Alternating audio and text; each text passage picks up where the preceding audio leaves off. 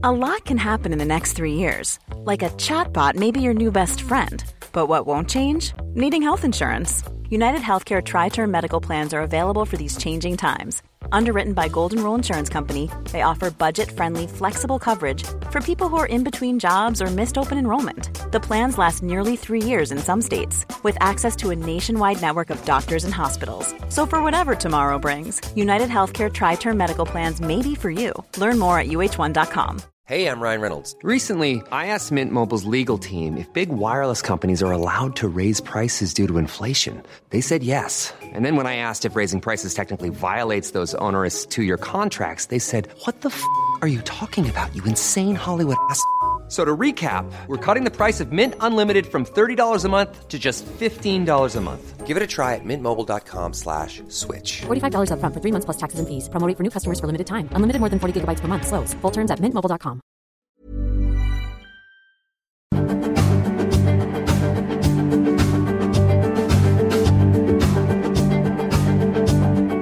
The Mr. Beacon podcast is sponsored by Wiliot, scaling IoT with battery-free Bluetooth. Welcome to the Mr. Beacon podcast. Wonderful to have you with us. This week, we're going to be talking about a trend that's very significant in IoT, but more importantly, much more broadly in business. It's a revolution in the way supply chain is executed, the way it's performed. And we're seeing a huge shift now, which involves a lot of very interesting technology and systems to move from an older generation of supply chain to a newer generation of supply chain that gives much more visibility, continuous real-time visibility. And this is an incredible opportunity for businesses and also for us in the IoT ecosystem. So I am really pleased to have Mahesh Varina, who's the CEO of one of the companies that is at the vanguard of this space. They have some amazing customers. They also have amazing investors. Intel Capital is one of them. John Chambers is also an investor and an advisor for the company, the ex-CEO of Cisco. So Mahesh, thanks very much for joining us to talk about this. Thank you, Steve. I appreciate the opportunity to be on your show. Thank you. So maybe we should start off and talk a bit about this trend. What is it that is changing? What are the drivers to the kinds of systems that you are implementing? Yeah, no, it's a very fascinating thing going on and a very exciting trend, Steve, right? So I see it as two major shifts, market transitions happening. One, the digital, that's impacting supply chain. It's impacting everywhere, but in supply chains. This whole digital transformation and going digital, right? Manual processes being automated and so on. And I'll elaborate a lot more on these 2 points. The second is the supply chains themselves are historically built more supply driven, and now they're becoming more demand driven. Absolutely. That trend, right? The second aspect of that is they were also very planning centric. You plan, you take the best laid out plans to battlefield and things start going wrong, right?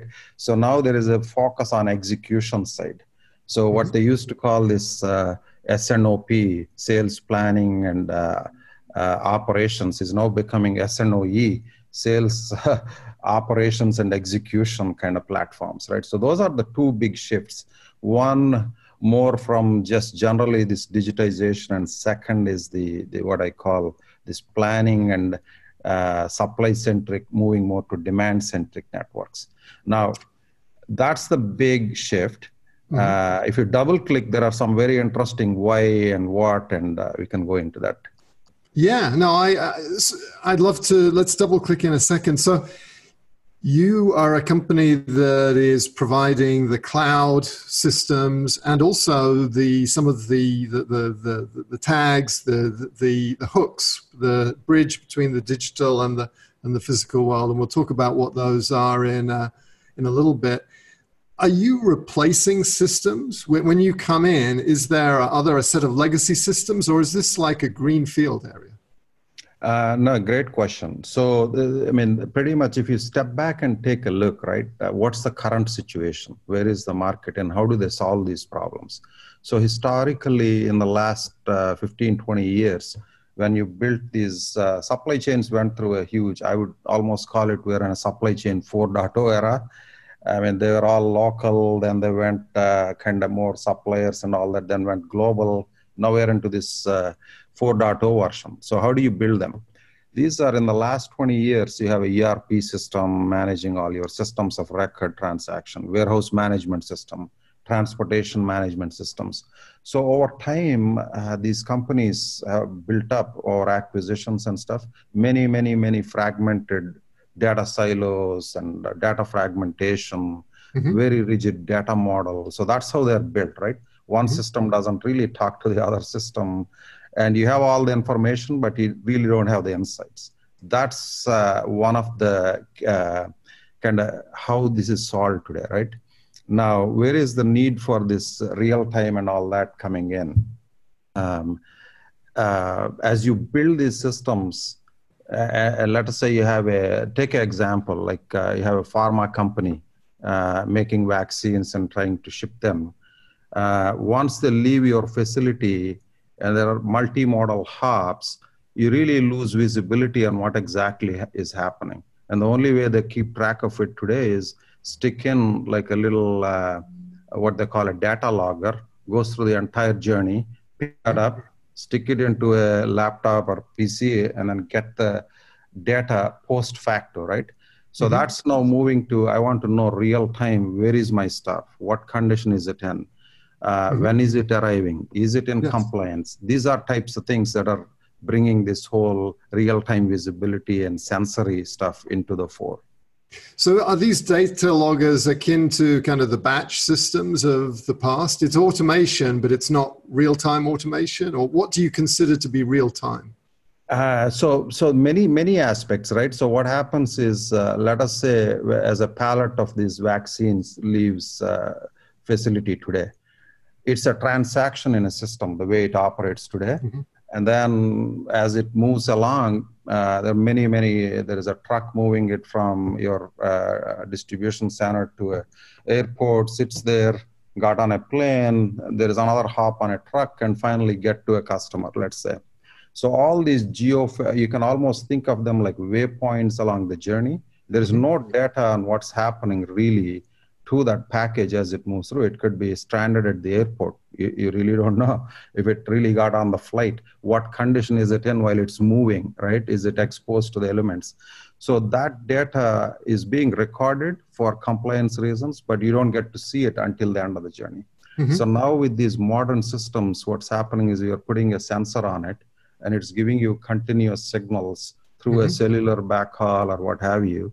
And when it hits a geofence, you know exactly when it entered the geofence, did it exit the geofence? And now you can add in contextual data, like a plane data, saying, hey, it was supposed to be on a Lufthansa, whatever, LH24 flying Milan to Frankfurt. Did it really get on the flight?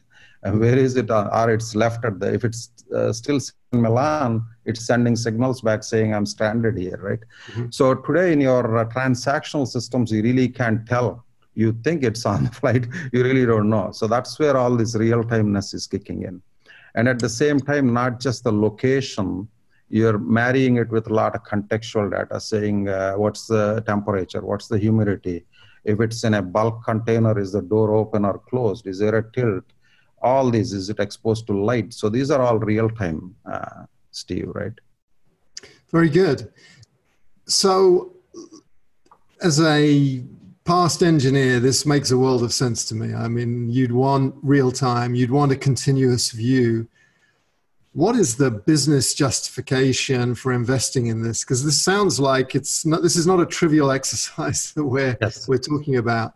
How does the CFO sign off on the kinds of investments? Because we're talking about a lot of connectivity, tagging, reading infrastructure, your systems, and changes in processes. What's the business benefit? Well, number of benefits, right? If you look at, and also thanks to, I mean, this is not new. People wanted visibility. Visibility is a foundational element, but it's one of those intersection points in time. Technology is the other vector that's driving it there, right? I mean, you pick up your average cell phone, you probably have 15 different sensors and Yes. for all kinds, and sensors are now shipping in billions. So sensors have become cheap. Connectivity and mobility is ubiquitous. Cloud is a centralizing thing again, right? And then all these advanced processing. So once all these came together, these solutions became very economic to implement, right? Right. And then the benefit for the business is on-time delivery. Measuring number of these metrics, is this in compliance, right? These are all big benefits. Really productive. If a vaccine package gets lost, you're talking losses in the millions of dollars typically, right? So these, especially in the high value assets, the ROI is huge. Is it in compliance? Is there a product loss? Is there on-time delivery, which has a customer impact? So that's how they're evaluating the ROI. Same thing in indoor facilities as well, we're seeing, right? When a bulk material moves through a process within a facility, if it gets exposed to ambient temperature for too long, it has to go through a quarantine cycle, costs millions of dollars for them, right? So the ROI is very easy to justify. And this technology improvement simplified the implementation pretty much, right? And pretty cost effective to do this. And it seems to me like if you know where everything is in your supply chain, you can potentially have less of it and you can have more of it, more of what you have left in the right place at the right time. It's freeing up capital. It's driving better conversions of sales, all of these things as well. Exactly. You're hitting the nail there. That's the other, I was only talking about the condition and location and where is it. The other dimension is how many of it do you have? Yes. If you go into the CPG and retail space, is the right stuff, right place, right time? Right. And this buffer stock issue is a big thing. So that's another dimension now. Unit level economics can easily be measured as well, right? So yeah, absolutely. And but I can see why the focus, given what we're going through with the pandemic and vaccines, I think at the front of everyone's mind. So let's come back to that use case in a minute. But I think what we should do now is just talk a bit about CloudLeaf. And perhaps you can tell us a bit about your company and what you're offering that makes this transformation feasible for some very large customers. Right. Again, let me step back, give you that big picture. Why this, right? I talked a bit about how the situation is. Most of the supply chain is architected as large-scale siloed systems. That's one. Meanwhile, the world has moved on. Amazonification, we all experience that, right? Click, you expect same-day delivery, next-day delivery, you know where your stuff is. Consumers' behavior completely changed. They expect authenticity, right? Is this ethically sourced, sustainability kind of concerns. So that whole shift in demand-driven, very speed of delivery, all that is one of the dimensions. Then the last dimension is we are seeing this right now in this pandemic, right? Like the whole geopolitical and trade tensions, right? When there is a disruption like COVID, all kinds of trade lanes, and it's like a multi-point failure happening simultaneously. How do you cope with that?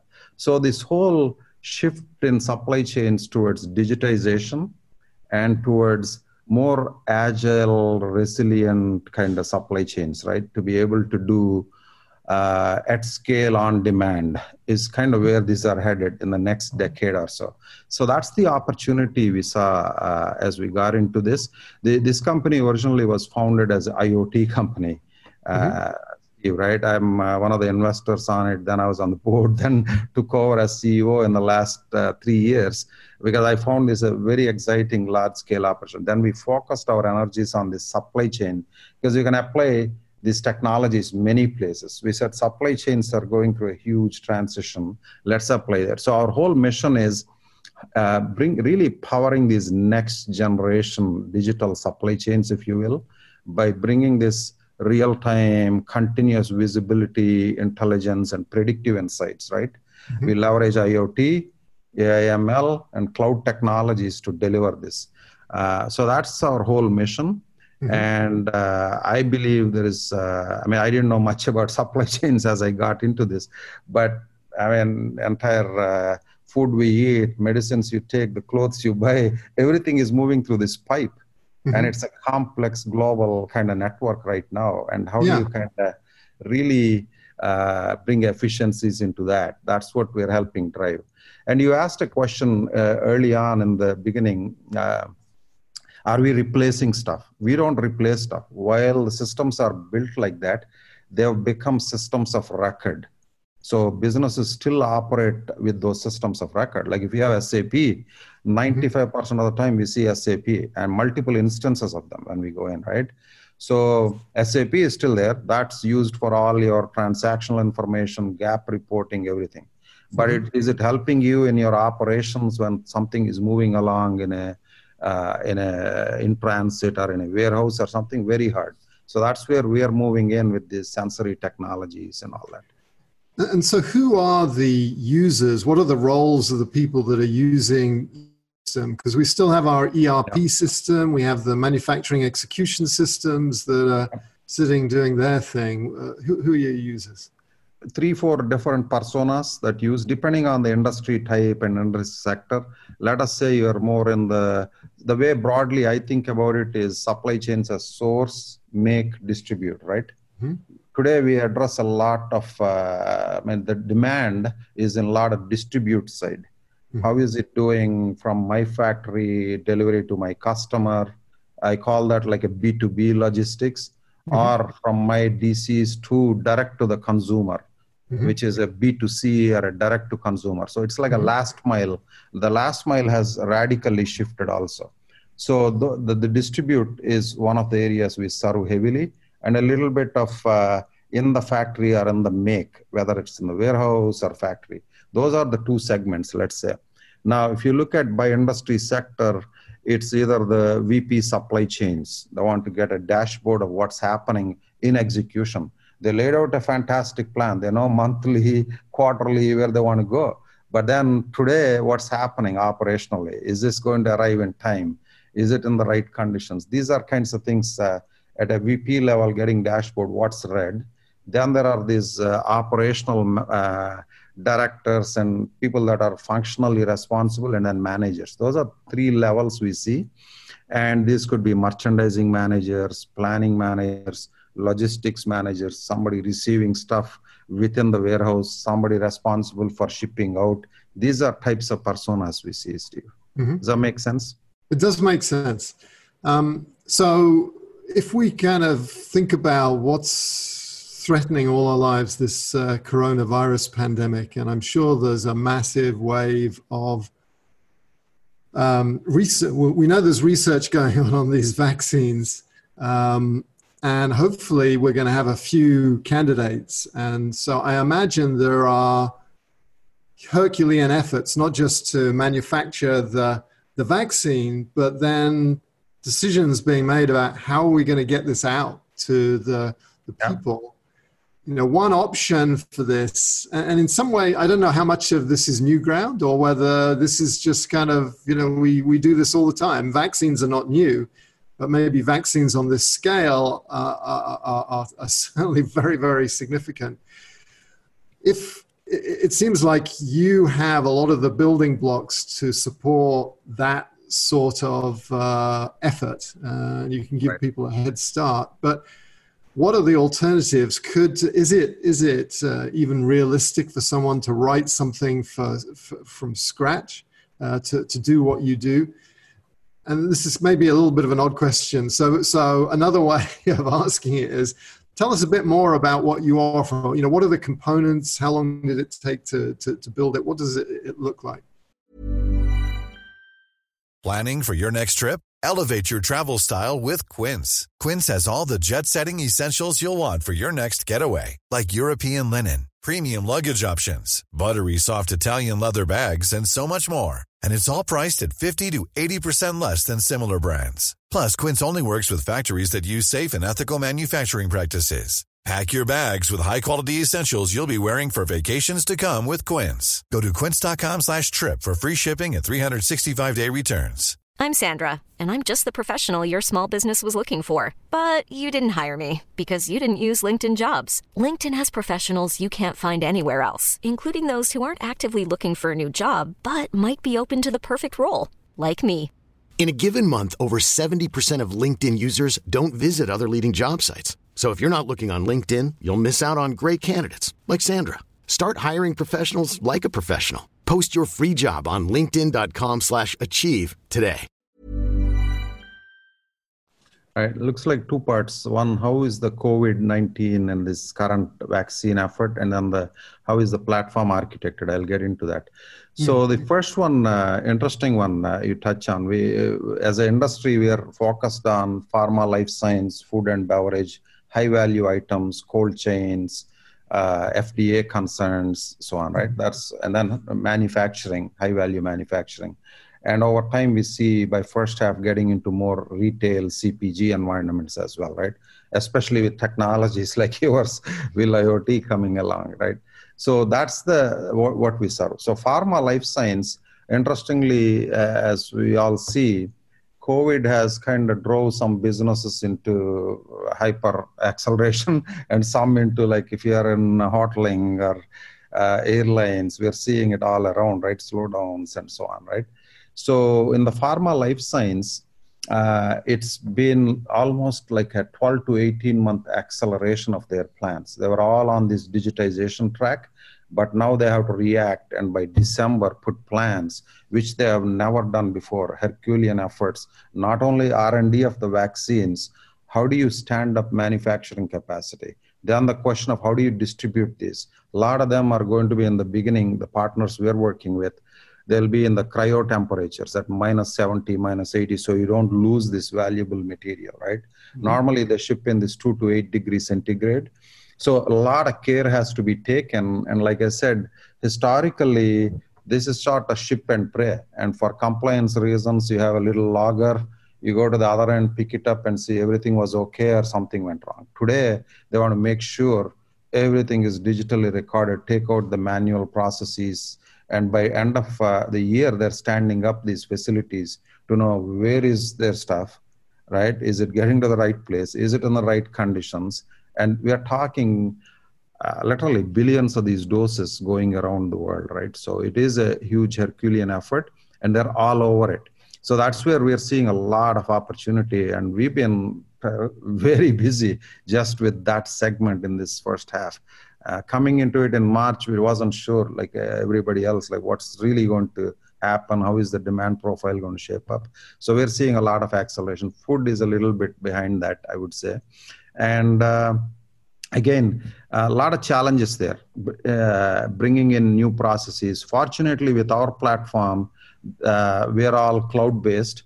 You can light this up on Amazon or Azure or where have you. And Azure has become a very favorite platform for most of these companies, right? Mm-hmm. Because they're already enterprises on Azure. So light this up. And then really, we made the process completely smooth by pre-integrating a number of sensors. We're completely hardware agnostic. So you can light these up out of the box and do some customizations. Our platform is architected. You get this entire visibility dashboard.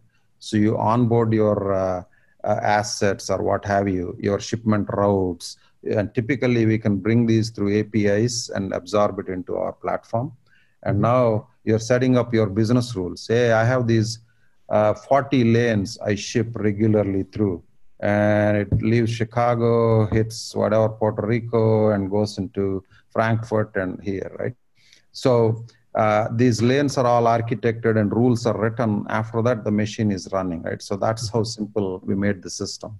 Now, if you look at the platform architecture, second part of your question, very fascinating. I mean, we're in these times of our whole view on this was coming into this. You touched on this in the beginning. These monolithic large-scale systems won't fly in future. These have to become more like the B2C microservices architectures. How did Uber build their platform for marrying drivers and cars, right? Like, how do you do that with a simple mobile app and a backend platform that's doing all this magic? That's the approach we took. So everything is a large-scale microservices architecture, runs around a Kafka bus, and we absorb all these signals, whether they're coming from your sensors, varieties of sensors which were agnostic, or they're coming from contextual data like planes, ports, or weather, traffic, what have you, right? And the third piece of data is the business systems data. So we have the data ingestion and normalization and all that comes in. And we built a what I call a digital twin technology. This digital twin models your supply chain. And then lastly, we have all the AI ML algorithms that are computing condition, ETA, inventory situations and all that, and generate insights up. And everything is exposed as APIs on top of the platform for the customers to easily build their own experiences or integrate into their other services. Very good. So that's kind of how we go about it. What are the technologies that you're currently using to link the digital with the physical? I'm assuming it's a whole basket of different tools right. to do that. No, absolutely. I mean, so if you historically look at when you the many sensor technologies, right? These are picking up temp, shock, vibration, humidity, what have you, all that location data. Now, how do you communicate that the radio signal? BLE became one of the key candidates within either in transport or within, and then there is a cellular backhaul as well. So the way we connect, either there are gateways in the middle from these sensors, they're onboarded into our platform, or directly coming in cloud to cloud. It can be coming in from another system and then gets into our platform, right? And then we normalize everything is an event in the system. It's an event-driven architecture, and then it flows up the stream. It's so exciting. I mean, it's a simple thing that we're going to continuously track and monitor everything, but it's a gargantuan task. And I think it can only be achieved riding some waves that are already building and flowing through the system. And you have like connected transportation. I used to work at Qualcomm. They started off, I mean, the cash cow that gave us the technologies that became 4G and 5G was Omnitracs, which was basically about wiring trucks through to satellites and that sort of thing. But, you know, where are we now, do you think, in terms of having all those different steps wired? I mean, it used to be that factories, you were lucky if the factory even had Wi-Fi, and now we're seeing beacon infrastructure and the Wi-Fi and the beacon infrastructure morphs. We're seeing containers that are wired. You know, from myself, I have a very vested interest. My day job is all about tags and so forth. But those tags are really only come into their own when there's a connection, a continuous connection. And how close do you think we are to having the life of a product continuously connected from materials, manufacturing, distribution, retail, and then the home? We're clearly getting there, but the question is when and how soon. And I think it's going to be a process. Large swaths of it, as you said, is still greenfield, but it's starting. That's why I think of it like a pyramid. At the top of the pyramid, the high value items are getting wired. Like we announced a deal with a company called CSafe Global, which is one of the world's largest cold chain container management companies, right? These are bulk containers. Literally, they're outfitting their entire fleet of containers with these electronics now. You know when the door is open or closed, what is the chamber temperature, what is the ambient temperature, light, tilt, all that.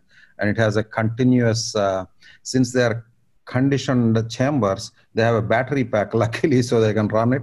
And it has a continuous connectivity, cellular, LTE, and in future 5G connectivity, right? Now it's like a moving little warehouse with all of that, and it's sending data. How do you take that data? How do you process that data and give the insights? That's what we do. We really literally avoid those. So it is coming very fast at us, Steve, the way I see. And we're seeing use cases everywhere, like high value assets. We have a customer where we have 30,000 assets wired up. They move across 13 facilities, and they want to continuously monitor what's happening, right? So it's happening very fast, and that infrastructure install is getting smoothened out. And mobile has become a very key piece. It's almost like a mini gateway in your hand that can communicate signals back to the cloud. So that wave is coming. And what you guys do, I see hugely, phenomenally going to change the world, right, in the next 2-3 years. We have a lot of demand asking us at a unit level. How do I track at a unit level what's going on? We work with a very large blood plasma company. And plasma is a very expensive material and rare commodity, saving lives, right? And every time plasma comes out, today it's all a lot of errors and manual tracking. They slap a little barcode, paper, it's frozen. They have to maintain minus 20 degree temperature. So you lose sometimes the little sticker on top. Yeah. Where do you get this blood from? What type? You can't trace it back. So they want to put electronic beacons on it, right? And trace literally 8 million liters a year, just this one company. So I see this coming at us very fast. The systems are not ready, so slowly as we build these platforms that can absorb this data. So my own prediction, it's next 2-3 years, I mean, all that talk we hear, billions of these endpoints getting connected, will become real. Yeah, there's a massive push on 5G. We're seeing more and more containers becoming connected. And I think we've been conditioned by the Uber user experience of being able to, the Uber's about tracking maybe your car or your lunch that's being delivered. But what I've seen is we're starting to do that with everything. And the idea of having a view of a factory where you can see every product, every person, every tool, every batch of raw materials, every piece of finished goods, and you just see it moving around in real time. And then you pull up and then you can see it real time flowing through your distribution network into the stores. And I think it's a little bit of a dream, but it's actually a dream that's coming into reality. And people will very soon expect to have everything connected and have a real-time view of where it is. And I think you guys are playing an important role of bringing all the threads together to expose that and make it happen. No, absolutely. We see we're working with one of the retailers. Again, use cases illustrate this very well, right? A large apparel retailer, stuff lands in the country, goes through a transloading dock, they say, where they break up the containers into smaller packages to distribute. And they have 16 different distribution centers around the country, about a 1,300 store footprint. The flow of inventory through that chain, while their systems, ERP systems know, we got whatever, 100,000 pieces of this, 100,000 pieces of that, they just can't tell exact layout of that inventory. It's more a transactional end of the day, end of the week or something. They would rather get some sort of a real-time visibility where that flow is, how much is in the stores. And interestingly, I found it's a common case, I guess. A third of that could be unproductive inventory. In their game, their cash is tied up in inventory. How fast do you turn that back into the cash is the game. So knowing where it is, how much of it, which kind, and what is happening is very important. And if you have that visibility, when an omni-channel request comes in, you know exactly where to fulfill from or where to direct it. And this whole growth of e-commerce is driving even more this visibility towards that, right? And then driving that unproductive inventory down so they don't have to do markdowns or out of season or liquidations and recoup more cash out of it. So applications abound. And pretty much next 2-3 years, you'll see this explosion. And COVID has only accelerated. you look at, we're seeing so many of these bankruptcies and closures on one side, and right, and the ones that are left have to compete with Amazon pretty much, and e-commerce is probably going to double or triple after this. How do you cope with that, right? So it's very fascinating times. Wonderful. Well, Mahesh, it's been a real pleasure talking to you. Thank you very much for your time. I know it's simple where people have to go to find out more about you, cloudleaf.com, right? And thanks very much for coming on the show. Thank you. Thank you very much, Steve. Appreciate it.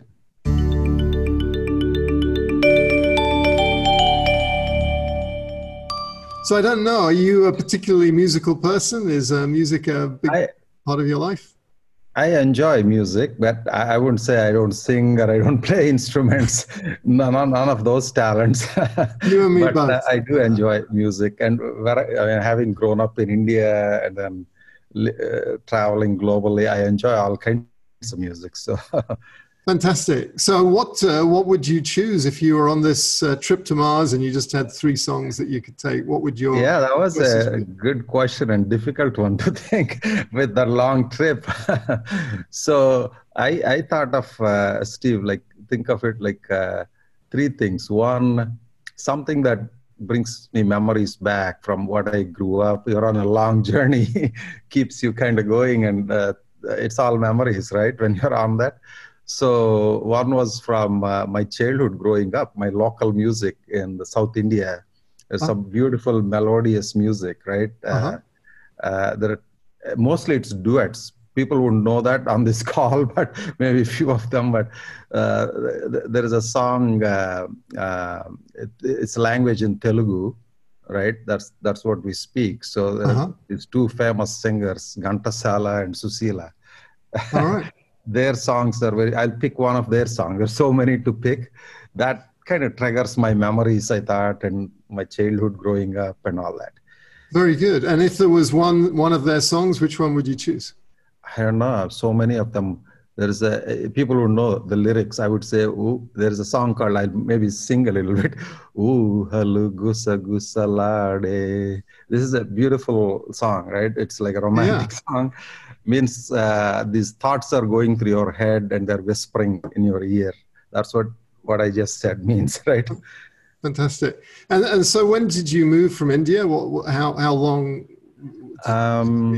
Almost 30 plus years. I came here actually January 1st, 85. Landed in snow in Detroit, actually. Amazing. Okay, so that's a great start, and I love it when people choose personal songs. Sometimes people choose songs and they're trying to be clever, but so that's great. And what would your second song be? My second song. So I thought something that triggers memories and all that, childhood and everything, right? You're on this. Second is something that relaxes me. I listen to some classical music. By no means any expert there, but I enjoy. And one thing I never get bored hearing again and again is this Mozart symphony, right? Like a piano concerto number 21. I don't know if you ever heard that. It's a very popular one. Andante, it's a very slow rolling. I never get tired. I hear that again and again. So I thought something that relaxes me. That's one. It was in a famous movie. It's called Elvira Madigan. That's a tune I like. Beautiful. Then lastly, it was a tough one. 80s music, probably 80s, something in the 70s, 80s that energizes me, right? Right. Some rock. I mean, I had a tough time. I was looking at Elton John, Rocket Man, or a Bee Gees, Staying Alive. Very good. We haven't had Staying Alive, but that would be very appropriate. Yeah, Staying Alive is what I was thinking. All right. Fantastic. Well, thanks for indulging us. And I love that you took a personal approach to choosing those songs.